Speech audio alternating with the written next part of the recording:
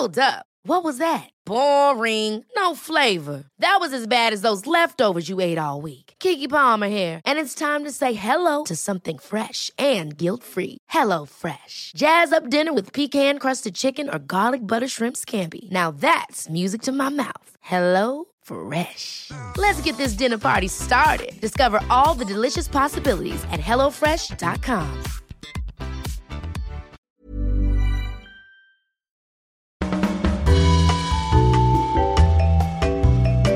Tämä jakso on toteutettu kaupallisessa yhteistyössä Taalerin kanssa.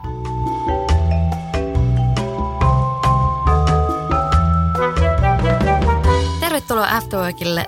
Seurassasi taas tuttu jengi, minä Jenni, Petra ja Meri. Tänään jutellaan sijoittamisesta. Tämä aihe on ollut viime aikoina paljon pinnalla, mutta tuntuu, että aika monella on vähän vaikeuksia päästä niistä suunnitelmista toteutukseen. Kuulostaako tutulta mimmit? Kiinnostaako teitä sijoittaminen ja ootteko lähtenyt jo mukaan tähän sijoituskelkkaan? Siis mua kiinnostaa ja mua on kiinnostanut niin paljon jopa, että mä kävin ihan pankissa juttelemassa tästä asiasta. Joo, eikö se ole aika hyvin? Mutta ei se siitä sitten edennyt yhtään mihinkään. Eli mä kävin siellä hyvin toiveikkaana ja innostuneena, mutta sitten jotenkin mä en saanut otettua sitä sitten niinku konkreettista steppiä. Mä oon kanssa ihan tosi kiinnostunut, mutta mulla oli siis tuossa muutama vuosi sitten sellainen vaihe, kun mä olin jotenkin päättänyt, että nyt musta tulee, tiedätkö, huippusijoittaja. Niin sitten mä jotenkin rupesin yritin perehtyä tähän, mutta siis se oli mulle jotenkin liian monimutkaista ja musta tuntui, että silloin ei ollut sellaisia asiantuntijoita tai sille, että siitä ei puhuttu samalla tavalla kuin nyt, koska nyt mun mielestä sit puhutaan ehkä niin, että sen voi jopa ymmärtää. Niin sitten se jotenkin se mun kiinnostus silloin, mä en sanoisi, että se lopahti, vaan mä en vaan tiennyt, miten oikein edetään. Mulla on siis itsellä ollut ihan tismalleen sama tilanne, että kiinnostusta on, mutta sitten jotenkin se siirtyminen suunnitelmista toteutukseen on ollut suunnattoman vaikeaa. Osin varmasti juuri siksi, että tuntuu, että pitäisi ihan hirveästi perehtyä kaikkeen ja ei ymmärrä mistään mitään. Ja jotenkin niiden käytännön askeleiden ottaminen on ollut tosi korkean kynnyksen takana, koska tuntuu, että tämmöisessä asiassa ei haluaisi mokata. Se, että jos valitsee huonosti, niin sitten pelottaa, että maksaako turhasta tai mitä jos menettää ne rahat tai jotakin tämmöistä hankalaa. Ja etenkin tänä keväänä mä oon jotenkin saanut semmoisia kauhustooreja kuulla, että menetin kaikki rahat, koska koronatilanne oli sellainen, että jotenkin kaikki pörssi syöksy alas tai jotain muuta vastaavaa. Ja kun ei itse oikein ymmärrä näistä asioista mitään, niin se on myös lisännyt vähän tätä mun kynnystä, että apua, että mitenköhän tämä oikeasti toimii. Mä siis jopa tilasin jossain vaiheessa kaiken maailman sijoitusoppaita ja vaikka mitä, ja yhtäkään niistä en ole lukenut, koska en vaan ole ehtinyt. Ehkä se on jotenkin enemmän semmoinen henkinen kynnys, että nyt mä ryhdyn tähän ja nyt mä ryhdyn opettelemaan. Mutta todellisuudessa mä vaan toivoisin, että joku tulisi ja kertoisi mulle kaiken silleen nättiin pakettiin paketoituna, niin että mun ei tarvitsisi itse selvittää yhtään mitään. Nyt onneksi on tullut tämmöisiä vähän matalamman kynnyksen juttuja, niin kuin vaikka mimmit sijoittaa, jotka on tehnyt sijoittamista helpommin lähestyttäväksi. Ja mä kävin jossain semmoisessa heidän tapaamisessakin, mutta en silti päässyt oikein alulle tässä hommassa.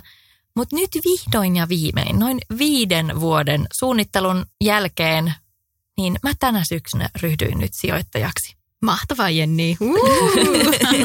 Tämä on Uploadien huippusijoittajaksi. Uploadien arvoinen paikka. Mä itse asiassa ryhdyin sijoittajaksi juuri tämän jakson yhteistyökumppanin Taalerin kautta ja ryhdyin nimenomaan impact-sijoittajaksi.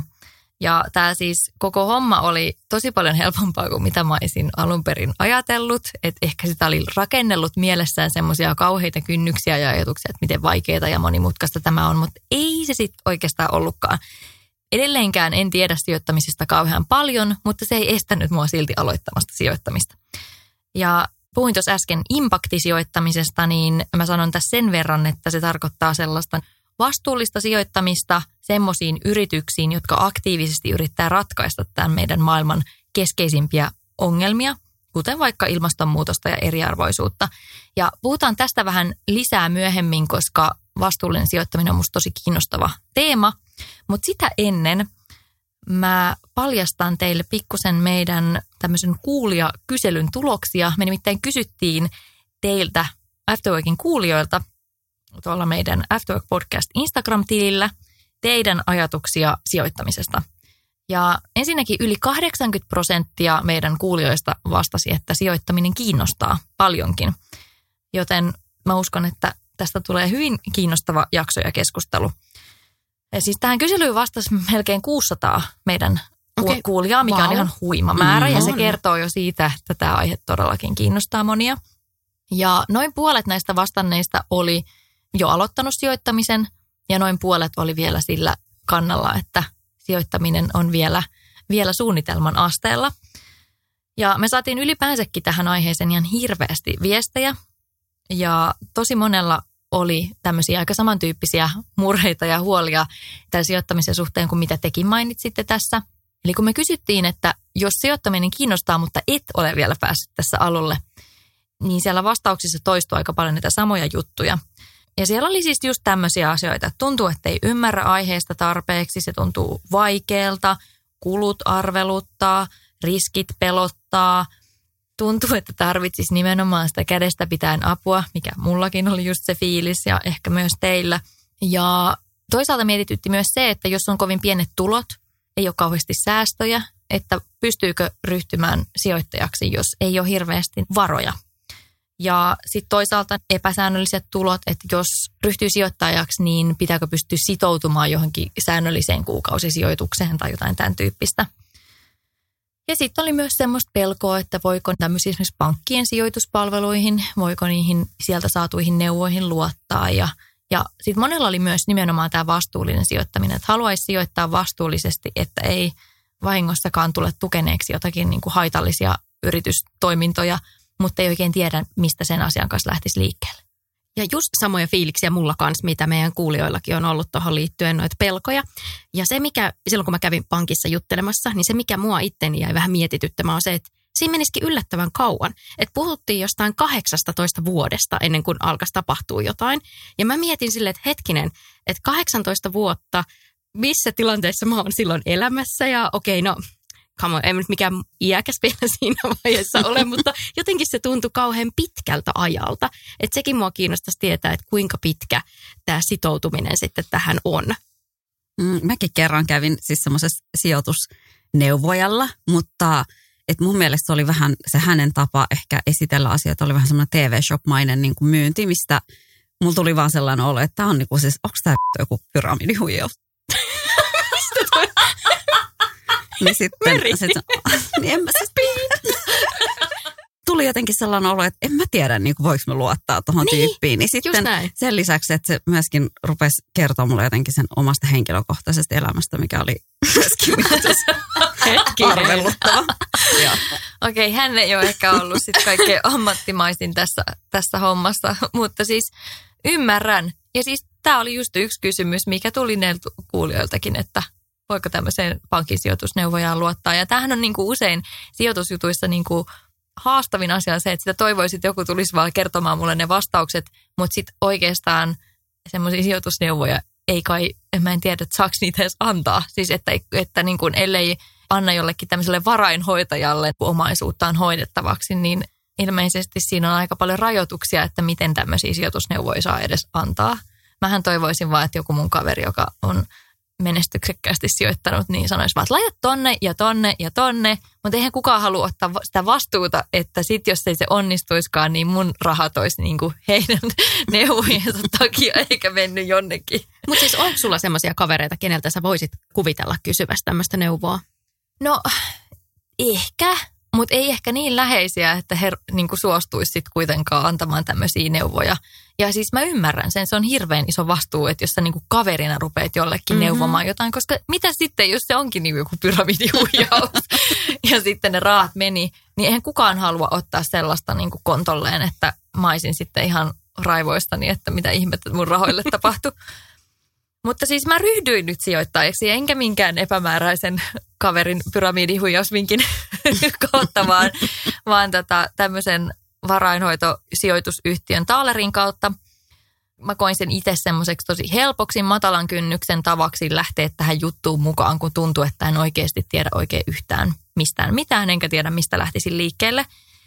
Ja mä en siis missään tapauksessa ole minkään sortin asiantuntija sijoittamisessa päinvastoin. Mä en oikeastaan tiedä tästä juuri mitään, mutta se ajatus siitä, että sijoittamisen aloittaminen on kauhean työläs ja vaikea prosessi ja pitäisi kauheasti tietää kaikesta kaikkea, niin se ajatus kyllä niin kuin karisi, kun mä ryhdyin tähän niin kuin perehtyyn. Kiitos tämän yhteistyön, koska en varmana olisi muuten päätynyt tähän. Ja siis ihan oikeasti mulla meni siellä Taalerin nettisivuilla ehkä 15 minuuttia ja mä olin jo sijoittaja. Oho, okei, vau, noin se oli nopeasti. oikeasti näin nopea juttu. Okei. Mä voin kertoa teille nyt niin kuin kaikessa yksinkertaisuudessaan tämmöisen niin kuin kunnon for dummies, miten tämä mun prosessi tapahtui. Siis tämä oli oikeasti, mä voin parilla lauseella kertoa, se oli näin yksinkertaista. Eli mä menin sinne Taalerin Impakti-palvelun nettisivuille, klikkasin kohtaa aloita sijoittaminen. Sitten mä vastasin tämmöiseen kyselyyn, jonka avulla siis kartoitetaan esimerkiksi omaa rahatilannetta ja riskinottohalukkuutta. Ja näiden tietojen perusteella se järjestelmä sitten arvioi mulle, että minkälainen sijoitussalkku just mulle sopisi. Ja sen jälkeen mä tein alkusijoituksen tässä kyseisessä Impakti-palvelussa. Impaktisalkussa se alkusijoitus on 1 000 euroa ja sen jälkeen pim, mä olin sijoittaja. Oho. Siis se oli näin helppoa. Perfect. Joo. Nyt aletaan. Petra, 15 minuuttia. Okay. Ja siis tämän jälkeen se on täysin omissa käsissä, että mitä sille sijoitukselle haluaa tehdä ja miten sitä haluaa jatkaa sitä sijoittamista. Että sijoittaako esimerkiksi säännöllisesti vaikka kuukausittain jonkun tasaisen summan sinne vai tekeekö silloin tällöin joskus satunnaisesti jotain isompia sijoituksia tai pienempiä ihan kuinka itse haluaa. Vai antaako vaan sen alkusumman olla siellä ja katsoa mitä sille tapahtuu. Mutta koska mä en todellakaan ole tässä asiassa mikään asiantuntija ja teiltä kuulijoilta tuli ihan mieletön määrä kysymyksiä ja mä uskon, että meillä itsellämmekin on täällä ihan mieletön määrä kysymyksiä sijoittamiseen liittyen, niin me ollaan pyydetty tänne vieras, joka on asiantuntija ja tietää tästä kaikesta huomattavan paljon enemmän. Tervetuloa Eeva Toivonen. Kiitos paljon, tosi kiva olla täällä. Ever catch yourself eating the same flavorless dinner 3 days in a row? Dreaming of something better? Well, HelloFresh is your guilt-free dream come true, baby. It's me, Keke Palmer. Let's wake up those taste buds with hot, juicy pecan-crusted chicken or garlic butter shrimp scampi. Hello Fresh. Stop dreaming of all the delicious possibilities and dig in at HelloFresh.com. Let's get this dinner party started. Hey, it's Ryan Reynolds, and I'm here with Keith, co-star of my upcoming film, If, only in theaters May 17th. Do you want to tell people the big news? All right, I'll do it. Sign up now and you'll get unlimited for $15 a month and 6 months of Paramount Plus Essential Plan on us. MintMobile.com/switch. Upfront payment of $45 equivalent to $15 per month. Unlimited over 40 gigabytes per month. Face lower speeds. Videos at 480p. Active Mint customers by 531.24 get 6 months of Paramount Plus Essential Plan. Auto renews after 6 months. Offer ends May 31st, 2024. Separate Paramount Plus registration required. Terms and conditions apply if rated PG. Eeva työskentelee siis Taalerilla ESG-analyytikkona ja on vastuullisen sijoittamisen asiantuntija. Ja mulla on ensimmäinen kysymys, Eeva, sulle on, että mikä on ESG? Lähdetään siis tästä.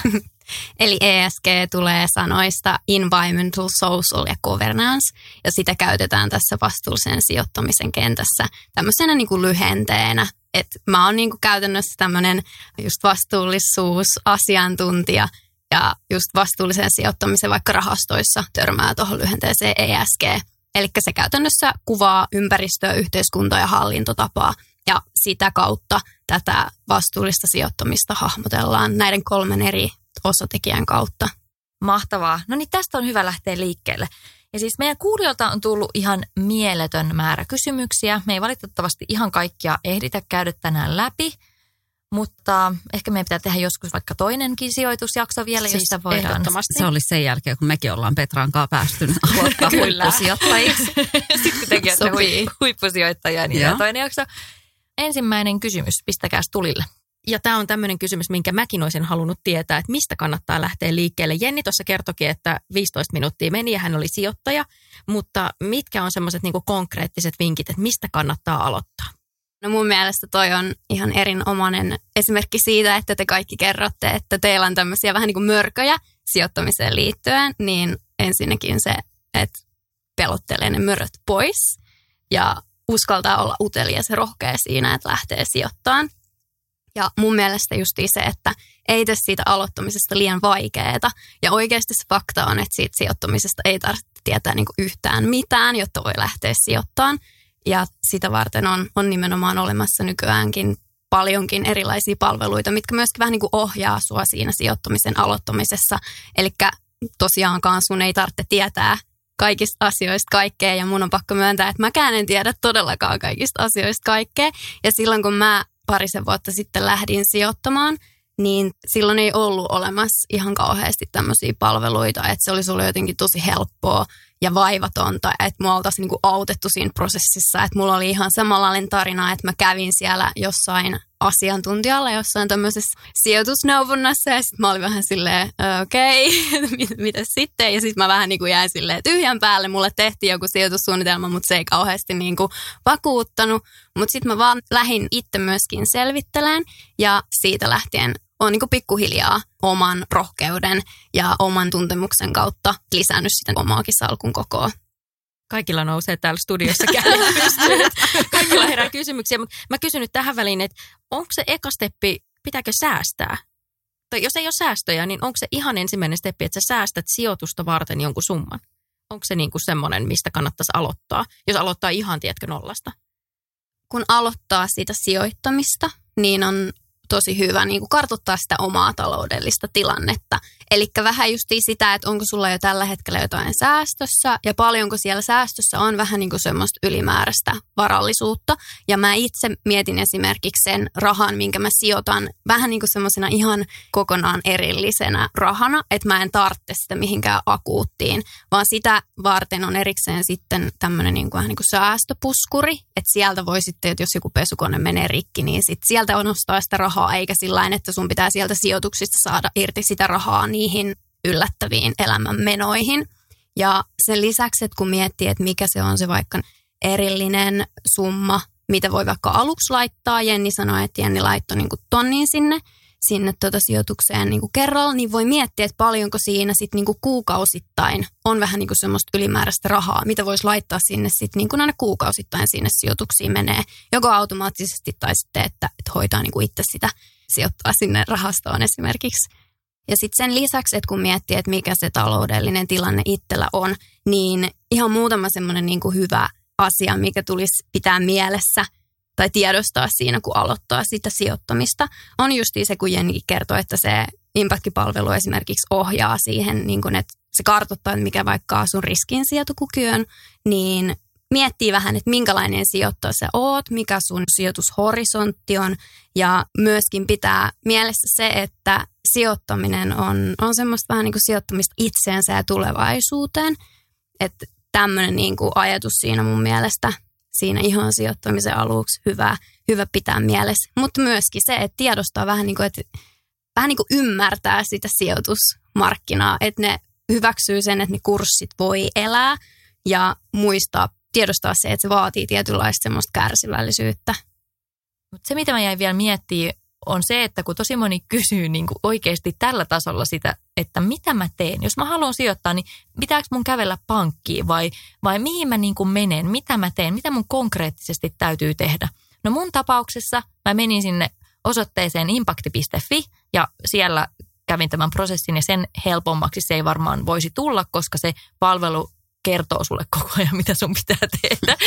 Eli siinä oikeastaan on nimenomaan se for dummies niin kuin versio, että sun ei tarvi itse osata etsiä sieltä mitään itsellesi sopivia rahastoja tai yhtään mitään, vaan se on juuri siinä se idea, että se valmiiksi niiden sun vastausten perusteella niin kuin antaa sulle ikään kuin sen ratkaisun, että näin sun nyt kannattaa tehdä.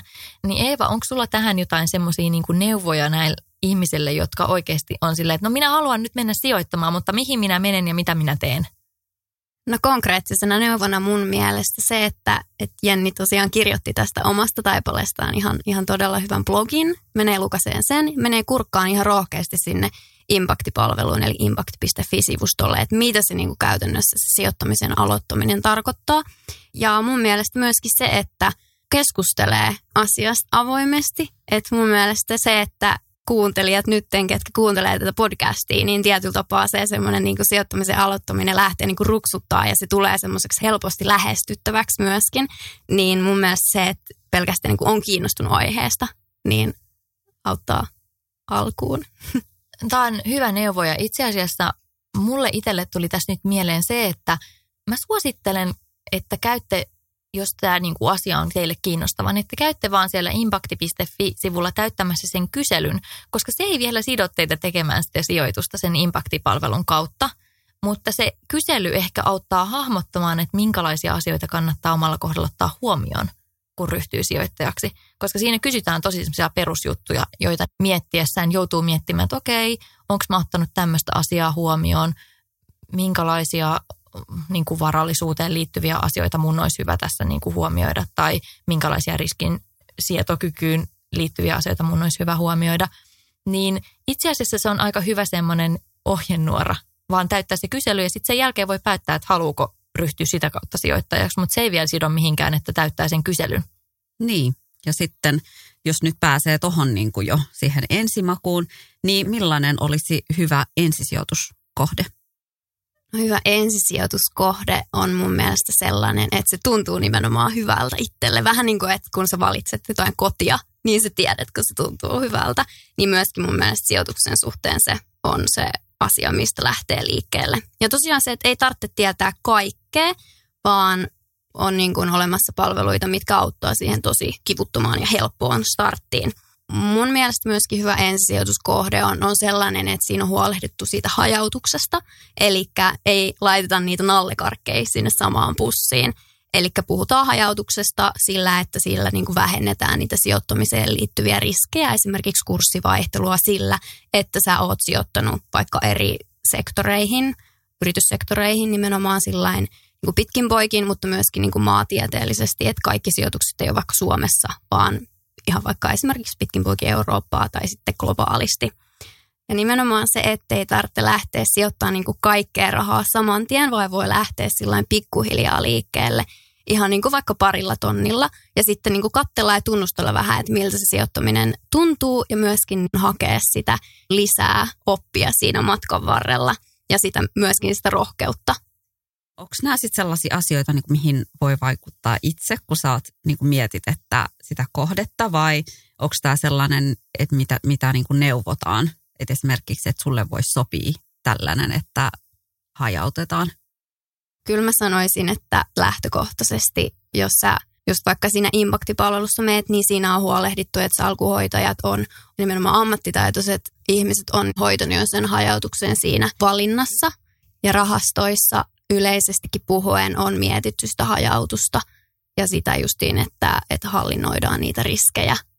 Ja myöskin se, että kun keskustelee vaikka jonkun ammattilaisen kanssa, niin kyllä se ammattilainen lähtökohtaisesti kyllä varmasti niin kun he kysyy, että mikä sun riskinsietokyky on, niin ei he ehdota sitä, että lähdetään sijoittamaan johonkin yhteen tiettyyn osakkeeseen, vaan nimenomaan haetaan sitä hajautusta vaikka just jonkun rahaston kautta. Mua ainakin Eeva kiinnostaisi tietää ja kuulijatkin on kysynyt, että millaisia riskejä sijoittamisessa on. Kerro nyt kaikki kauhukuvat. Et voiko menettää kaikki rahat? Tämä on kaikkien yleisin kysymys, että voinko menettää kaikki sijoittamani rahat. Niin Eeva, kerro meille. Apua. Sijoittamisen oleellisimmat riskit. No totta kai se fakta on se kurssivaihtelu, eli puhutaan tästä niin kuin volatiliteetistä. Että se kurssi voi mennä ylös, se kurssi voi mennä alas, ja se on vaan semmoinen fakta, mikä pitää niin kuin sijoittamiseen liittyen hyväksyä. Se, mistä se kurssivaihtelu voi johtua, niin se voi johtua esimerkiksi siitä vaikka yhtiön sisäisistä asioista. Se voi liittyä ihan niin kuin yleiseen taloudelliseen tilanteeseen. Se voi liittyä politiikkaan, mutta se myös voi liittyä ihan tämmöisiin niin kuin sijoittajien odotuksiin tai että miten sijoittajat käyttäytyy. Mutta sitten on myöskin tämmöisiä mustia joutsenia, ihan täysin ennalta odottamattomia, hyvin epätodennäköisiä tapahtumia, niin kuin vaikka nyt oli korona tänä keväänä. Sitä ei voinut kukaan ennakoida ja ihan yleisestikin niitä kurssivaihteluita ei pysty ennakoimaan, ei kukaan superhyvä analyytikkokaan, niin se myöskin niin kuin tuo sulle vähän semmoista niin kuin armollisuutta siihen omaan sijoittamiseen, että sun pitää vaan hyväksyä se fakta, että sä et voi tietää ihan kaikkea, se on ihan fine. Mutta sitten just ehkä se kysymys, että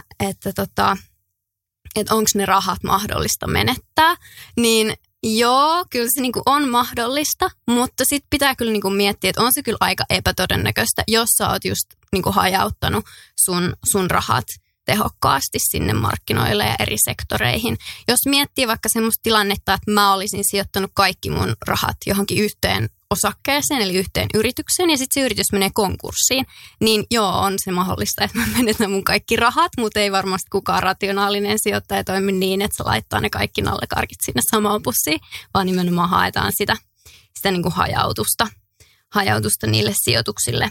Ja ehkä liittyen justiin niihin niin kuin mustiin joutseniin tai mihinkä tahansa kurssimuutoksiin, niin on se, että ei se hötkyily kyllä ikinä oikeastaan kannata. Mullakin totta kai niin kuin omat sijoitukset meni vaikka koronan aikana oikein kunnon alamäkeen, laski oikein niin kuin pulkalla sinne. Ja sitten mä olin silleen apua, mitä tässä pitäisi tehdä, että pitäisikö pelastaa niin kuin ne, mitä on vielä pelastettavissa. Mutta sitten mä niin kuin muistutin itteni, että sijoittaminen on kuitenkin aina semmoinen niin kuin pitkän aikavälin juttu. Ja muistutin sitä, että mikä se mun oma sijoitushorisontti on. Ja nyt ne on sieltä ihan kiltisti palautunut. Ja sanotaan, että kyllä mä olisin menettänyt useita tuhansia, jos mä olisin lähtenyt myymään silloin siellä pohjalla. Mutta nimenomaan se, että niissä niin kuin pahoissakin tilanteissa pitää vaan niin kuin muistuttaa itteensä, että mikä se on se oma sijoitusstrategia. Ja että nimenomaan se pitkän aikavälin horisontti on totta kai se niin kuin hyvä. Tämä on siis ehkä se, mikä mulle on jäänyt kaikkein vahvimmin mieleen kaikesta, mitä mä ikinä sijoittamisesta on kuullut, on just tämä, että niin kuin kärsivällisyys,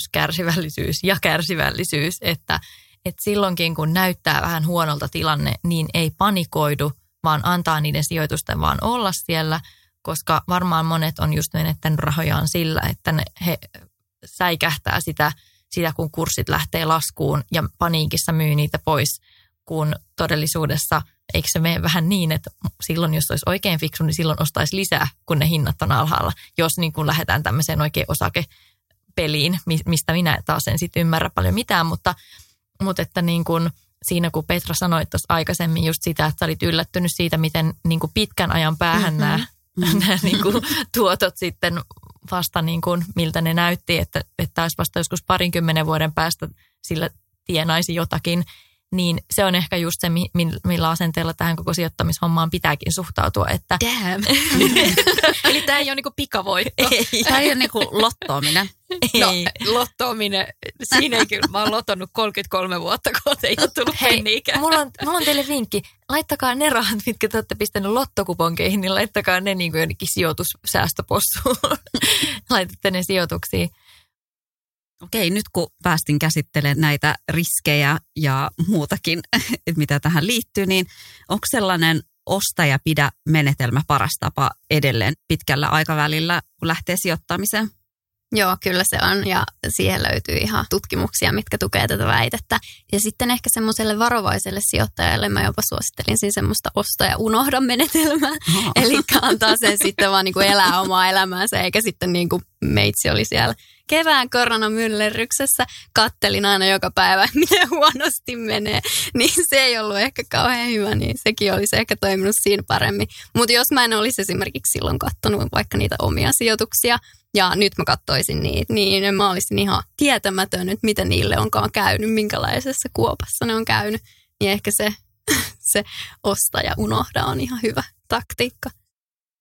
Niin, me jäi miettimään vielä tuossa aikaisemmin sitä, että kun noi ehkä osakekurssit heittelee ja voi olla, että jos ihmisiä pelottaa just se, että voiko ne omat rahansa menettää, niin sitten kuitenkin sanotaan, että se on kaikkein huonoin ratkaisu säilyttää niitä rahoja siellä pankkitilillä, koska inflaatio koko ajan syö rahan arvoa. Niin mä mietin sitä, että okei, jos käviskin niin huonosti, että sä et nyt hirveästi pääsisi nettoamaan niillä sijoituksilla, vaikka ilmeisesti se on kai, niin kuin, jos on hyvin hajauttanut, niin se on melkein niin kuin mahdottomuus, että ne ei jotakin siellä kasvaisi jollakin tavalla, niin voisi ajatella kuitenkin, että et sä varmasti ainakaan niin kuin huonommin ei voi käydä kuin mitä niille rahoille kävisi siellä tilillä ollessa, koska tilillä se arvo kuitenkin koko ajan niin kuin pienenee ja niiden sijoitusten kautta, jos ne on hyvin hajautettu, niin se todennäköisesti ei kuitenkaan ainakaan pienene.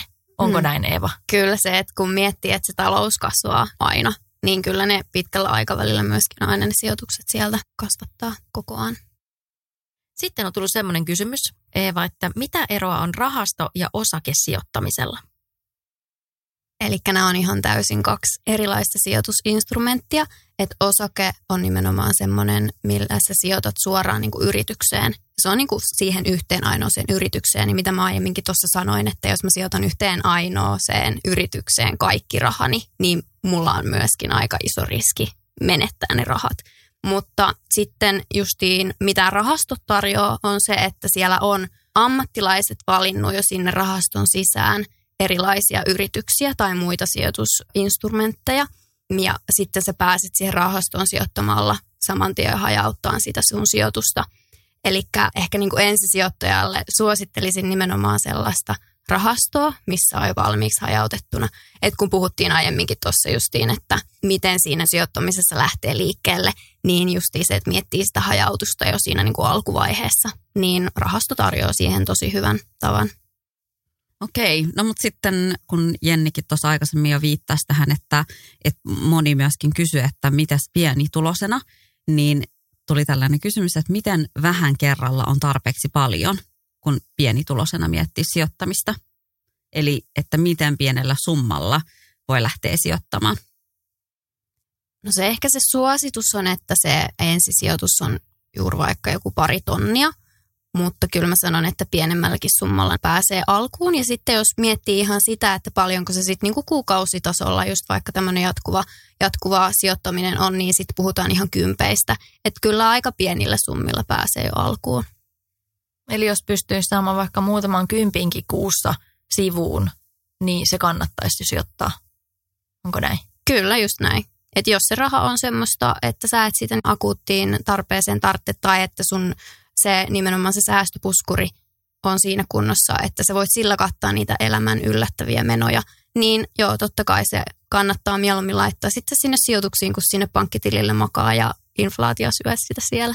No kun tälleen friikkuna toi mua esimerkiksi just kiinnostaa, koska vaikka on silleen säännölliset tulot, niin sitä ei kuitenkaan aina voi tietää, että millaisen palkan sä saat niin kuin ensi kuussa. Niin sitten se jotenkin esimerkiksi mulla henkilökohtaisesti se jännittää se ajatus, että mä sitoutuisin niin kuin laittaa joka kuukausi X summan rahaa. Että jos mulla vaikka käy niin kuin tolleen korona-aikana kävi, että lähti kaikki duunit alta, niin mutta on hyvä tietää, että se ei vaadi just nimenomaan mitään sille isoja säästöjä ja rahasummia, että voi aloittaa. Joo, ja nimenomaan se, että ei sekään vaadi sitä, että sä oikeasti sit vaikka edes kuukausittain sijoitat. Sä voit niinku katsoa jonkun semmoisen palvelun, niin kuin vaikka just Impact-palvelu, että sun ei niinku edes tarvitse tehdä sinne kuukausittain. Sä voit tehdä niitä lisäsijoituksia ihan milloin sä haluut ja mille summille sä haluut. Se antaa semmoista joustavuutta sulle. Ja mun on itse sanottava tuosta Impactista sen verran vielä, että tämän palvelun kautta ne rahat myös saa ottaa sieltä ulos ihan koska haluaa. Että sä et ole sillä tavalla sitoutunut mihinkään, että sä saisit ne rahat sieltä pois vasta vuoden tai 20 vuoden päästä. Että jos tulee joku katastrofi, että sun on oikeasti vaan pakko saada sieltä rahaa käyttöön, mikä tietenkään ei ole sitten niinku sijoittamisen näkökulmasta ideaalitilanne, mutta joskus elämässä tapahtuu yllättäviä asioita, niin ne rahat saa sieltä ulos. Mm-hmm. Eli se on ehkä kuitenkin silleen hyvä semmoinen huojentava tieto, että jos niin kuin tulee joku paniikki, niin se on kuitenkin mahdollista. Koska mä muistan, että on olemassa esimerkiksi pankissa just jotain tämmöisiä säästötilejä, mistä sä et vaan niin kuin saa niitä rahoja pihalle. Mä muistan ainakin lapsuudessa oli semmoinen joku, minne oli vanhemmat vaikka säästänyt ja sitten oli sille, että sinä saat tämän avata vasta 18-vuotiaana. Mutta toi on huojentavaa just tietää, että sieltä saa tarvittaessa, jos tulee jotain. Ja mä kans mietin sitä, mitä sä Meri kysyit, että tarviiko joka kuukausi sitoutua, koska just se, että jos ei joinakin kuukausina vaan pystykään sijoittamaan penniikään, niin se ilmeisesti ei ole pakollista. Ei nimenomaan ja totta kai kannattaa niin kuin aina valita se palvelu, mikä kattaa niitä sun tarpeita kaikkein parhaiten, mutta esimerkiksi Impact-palvelu on hyvin, hyvin joustava sitä varten, että voi tehdä vapaasti niitä sijoituksia sinne vaikka kuukausitasolla tai sitten harvemmin. Kuulostaako niin. Sano vaan. Ja siitä ei ole mitään niin kuin merkintäkuluja. Tai ainoa kulu, mikä siellä on tämmöinen niin kuin hallinnointipalkkio ja sekin on hyvin niin kuin minimaalinen, mutta esimerkiksi merkinnästä ei mene mitään lisää kustannuksia. Kuulostaa tosi rennolta. Mä oon siis tehnyt aika kattavan blogipostauksen tästä aiheesta liittyen just tähän Impact-palveluun ja kaikkiin sen ehtoihin ja mitä kaikkea siihen liittyy. niin mä suosittelen, että jos tämä kiinnostaa teitä, niin käykää lukemassa se postaus, koska siinä kerrotaan tosi kattavasti ja selkeästi tästä palvelusta ja ihan kaikesta mahdollisesta. Niin se löytyy siis, pistäkää vaikka Googleen, että Pupulandia ja miten päästä alkuun sijoittamisessa, niin se löytyy sieltä se postaus. Mutta sitten voitaisiin puhua vähän vastuullisesta sijoittamisesta. Sä oot, Eeva, asiantuntija, jos puhutaan vastuullisesta sijoittamisesta, eikö niin? Joo, kyllä. Vähän tämmöinen imarreltu asiantuntijatitteli, kyllä. No, mutta kyllä, ihanaa, että sä oot nimenomaan nyt täällä meidän studiossa kertomassa tästä aiheesta. Nimittäin mua ainakin kiinnostaa ihan hirveästi tietää, että mistä sen tietää, ettei raha päädy tällaisiin kyseenalaisiin kohteisiin. Ja mistä tällaisia erityisesti vastuullisia yrityksiä sitten löytää, mihin sijoittaa. No yleisesti tosiaan vastuullinen sijoittaminen on alkanut olemaan tosi suosittu sijoitustapa. Ja mitä tähän pitää heti alkuun sanoa, niin se vastuullinen sijoittaminen ei ole hyvän tekeväisyyttä. Eli se tarkoittaa sitä, että niistä tuotoista ei tarvitse tinkiä tai että sun pitäisi kokea suurempaa riskiä niille sun sijoituksille. Ja mä itse ajattelen, että ne vastuulliset yritykset selviytyy siellä muuttuvilla markkinoilla vielä paremmin. Että se tietyllä tapaa se vastuullisuus tuo semmoista kilpailuetua ja on semmoinen henkivakuutus siihen markkinoiden evoluutioon.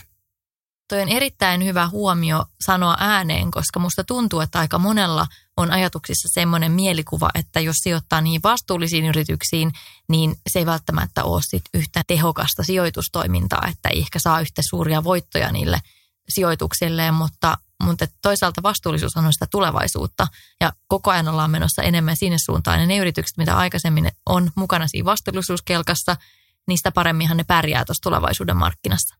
Just näin. Ja musta tuntuu, että tästä nyt on, tai ainakin mun korviin on vasta viime aikoina alettu tästä puhumaan. Että sitten ihmiset kiinnittää tähän erityisesti huomiota. Se, miten lähtee siinä niin kuin vastuullisessa sijoittamisessa liikkeelle, on miettiä se, että mitä se vastuullisuus tarkoittaa niin kuin itselle.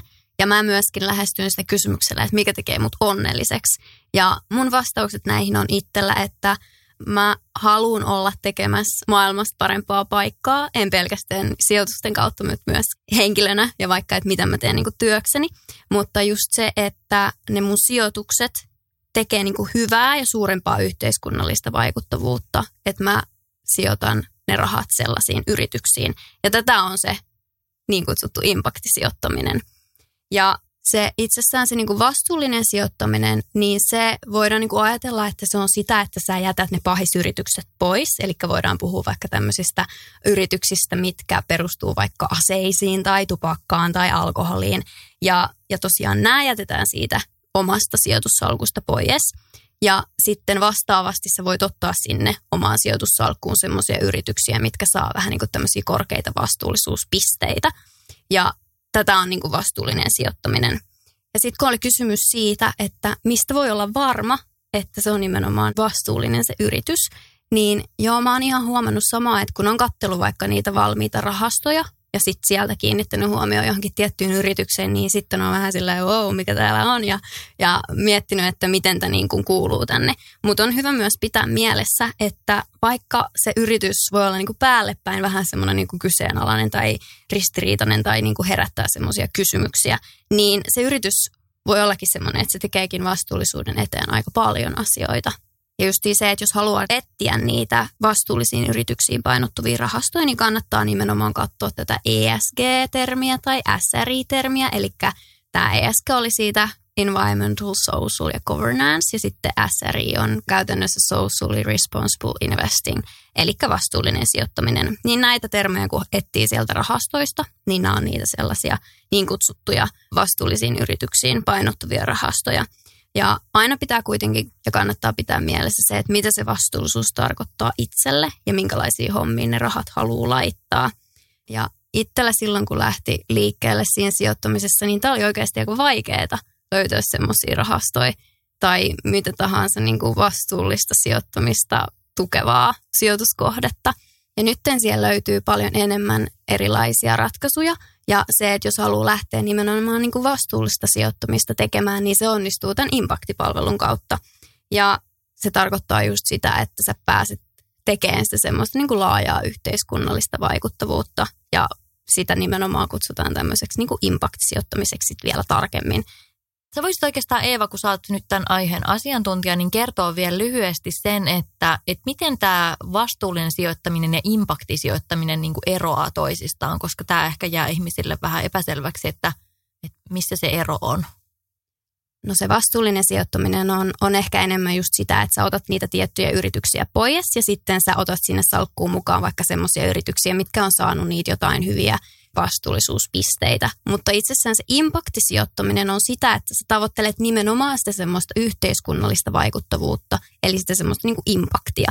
Eli että sä edistät vähän niin kuin parempaa tulevaisuutta tai että edistät vaikka naisten tasa-arvoa tai sitä, että edistetään vaikka niin kuin uusiutuvan energiahankkeita. Eli voidaan miettiä, että mitä se oikeasti se yritys tai sijoituskohde saa aikaan siellä yhteiskunnassa vähän tämmöisen paremman tulevaisuuden eteen, niin sitä se impact-sijoittaminen nimenomaan on. Mä itse ajattelin tästä impact-sijoittamisesta niin, että kun sijoittamisella usein on vähän semmoinen niin kuin epäeettinen kaiku monien ajatuksissa niin kuin lähtökohtaisesti, että rikkaat rikastuu ja yritykset tekee rahaa ja näin, mutta sitten mä ajattelin tätä niin, että impact-sijoittaminen on paras mahdollinen keino itse osallistua tämmöiseen niin kuin yhteiskunnalliseen muutokseen. Siihen, että kun sä itse sijoitat semmoisiin yrityksiin, jotka tekee sitä muutosta, ne ajaa tasa-arvoa, ne ajaa eriarvoisuuden korjaamista ja ilmastonmuutoksen ehkäisemistä ja uusiutuvia energialähteitä ja rakentaa niin kuin aktiivisesti omalla toiminnallaan sitä parempaa maailmaa, niin tavallaan mitä parempaa niillä omilla rahoilla voisi tehdä kuin sijoittaa semmoisiin yrityksiin, jotka tekee tätä kaikkea. Ja sitten jos siinä vielä itse pääsee niin kuin tienaamaan samalla, niin hei, siis tämä kuulostaa niin kuin melkein liian hyvältä ollakseen totta mun korvaan. Niin mulle tuli mieleen just se, että tämähän sijoittaminen, nimenomaan tämä impact-sijoittaminen, niin tämähän on vastuullisuusteko, mitä voi tehdä. Kyllä, ja kyllä mä sen itse niin kuin ajattelen sillain, että ei pelkästään niillä mun jokapäiväisillä valinnoilla, mitä mä teen vaikka kaupassa tai muuta, vaan myöskin sillä sijoittumisella mä voin niin kuin olla tekemässä tämmöisiä niin kuin vastuullisuustekoja. Ja nimenomaan mä mietin sen aina niin, että jokainen voi, kuka tahansa, millä tahansa summalla vaan olla mukana muuttaen sitä maailmaa paremmaksi paikaksi. Niin, siis mehän tavallaan tuetaan niitä hyvisyrityksiä sillä, että me sijoitetaan niihin. Ja musta on ihan niin kuin uudenlainen, freshi näkökulma koko tähän sijoituskeskusteluun, koska helposti se sijoituskeskustelu on vähän semmoista, että se nähdään semmoisena aika niin kuin ahneena ja jotenkin negatiivisena asiana. Joo, ja tulee mieleen, että kaikki on vaan siitä raha. Että nythän tässä on selkeästi niin kuin uusi kulma, niin kuin sä Jenni sanoit. Että ei se ole pelkästään siitä rahasta, mutta onhan se mukavaa, jos siinä niin kuin itsekin tienaa samalla. Niin, turvaa omaa tulevaisuuttaan siinä samalla. Ja se tuo sitä semmoiseksi niin kuin konkreettisemmaksi, että kun sä oikeasti tiedät, että sillä rahalla saadaan aikaan jotain, vaikka niin kuin luoda jotain työpaikkoja esimerkiksi. Tai tehdään just vaikka jotain uusiutuvan energian hankkeita. Se ei ole vaan sitä arvonnousua, mitä sä voit tuijottaa jostain näytöltä. Ja tältä se nyt näyttää, vaan sä voit niinku ajatella, että vitsi mitä makeet, että täällä mun sijoituksella on niinku myöskin oltu niinku mukana rakentaa jotain niinku parempaa maailmaa. Kuulostaa ihan superihanalta ja mä oon tosi iloinen, että minä olen nyt tässä mukana huippusijoittajana. Miten mimmit, minkälainen fiilis on tämän keskustelun jälkeen? Luuletteko, että tämän vuoden puolella vielä sijoitushommat pääsee suunnitelmista toteutukseen? No meillähän on jo Petran kanssa tässä puhelimet valmiina, että seuraavaksi vaan niinku impakti.fiihin ja mahtavaa. 15 minuuttia. Ja mä oon jo salkun käynyt hommaamassa, että laitan sinne, eikö tässä pitäisi salkut olla kaikilla? Niin sit se on konkreettisesti. Niin, kyllä. Sijoitussalku. Sijoitussalkku, jossa on kännykkä. Semmoinen iso kännykkä, siis tiedättekö semmoinen vanha. Hei, kiitos superkiinnostavasta keskustelusta. Mä toivon, että tässä tuli paljon vastauksia juuri niihin kysymyksiin, mitä te kuulijat olette meille esittäneet. Superkiitos Eeva ja Taaleri, että olette olleet mukana tällä Afterworkilla ja toivon mukaan tästä on hurjan paljon iloa muillekin tästä keskustelusta. Ja kiitos mimmit. Hirveän hyviä kysymyksiä mielestäni tuli tässä esitettyä. Sain itsekin tulin vähän viisaammaksi. Meillä on fiksut kuulijat, ne kysyy oikeat kysymykset. Kyllä. Hei, kiitos Eeva. Kiitos paljon, oli ihan mahtavaa olla. Se oli, kuulkaa siinä tällä kertaa. Katsotaan, jos tehdään vielä toinenkin keskustelu sijoittamisesta joskus, mutta keskustelu jatkukoon Instagramin puolella Löydätte sieltä meidät nimellä Afterwork Podcast. Kiitos ja ensi viikkoon. Ciao. Moi.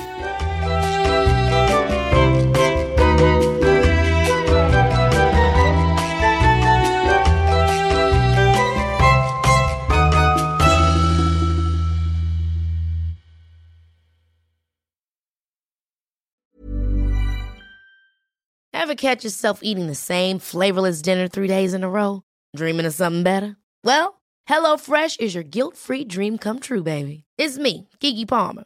Let's wake up those taste buds with hot, juicy pecan-crusted chicken or garlic butter shrimp scampi. Hello Fresh. Stop dreaming of all the delicious possibilities and dig in at HelloFresh.com. Let's get this dinner party started. Even when we're on a budget, we still deserve nice things. Quince is a place to scoop up stunning high-end goods for 50 to 80% less than similar brands.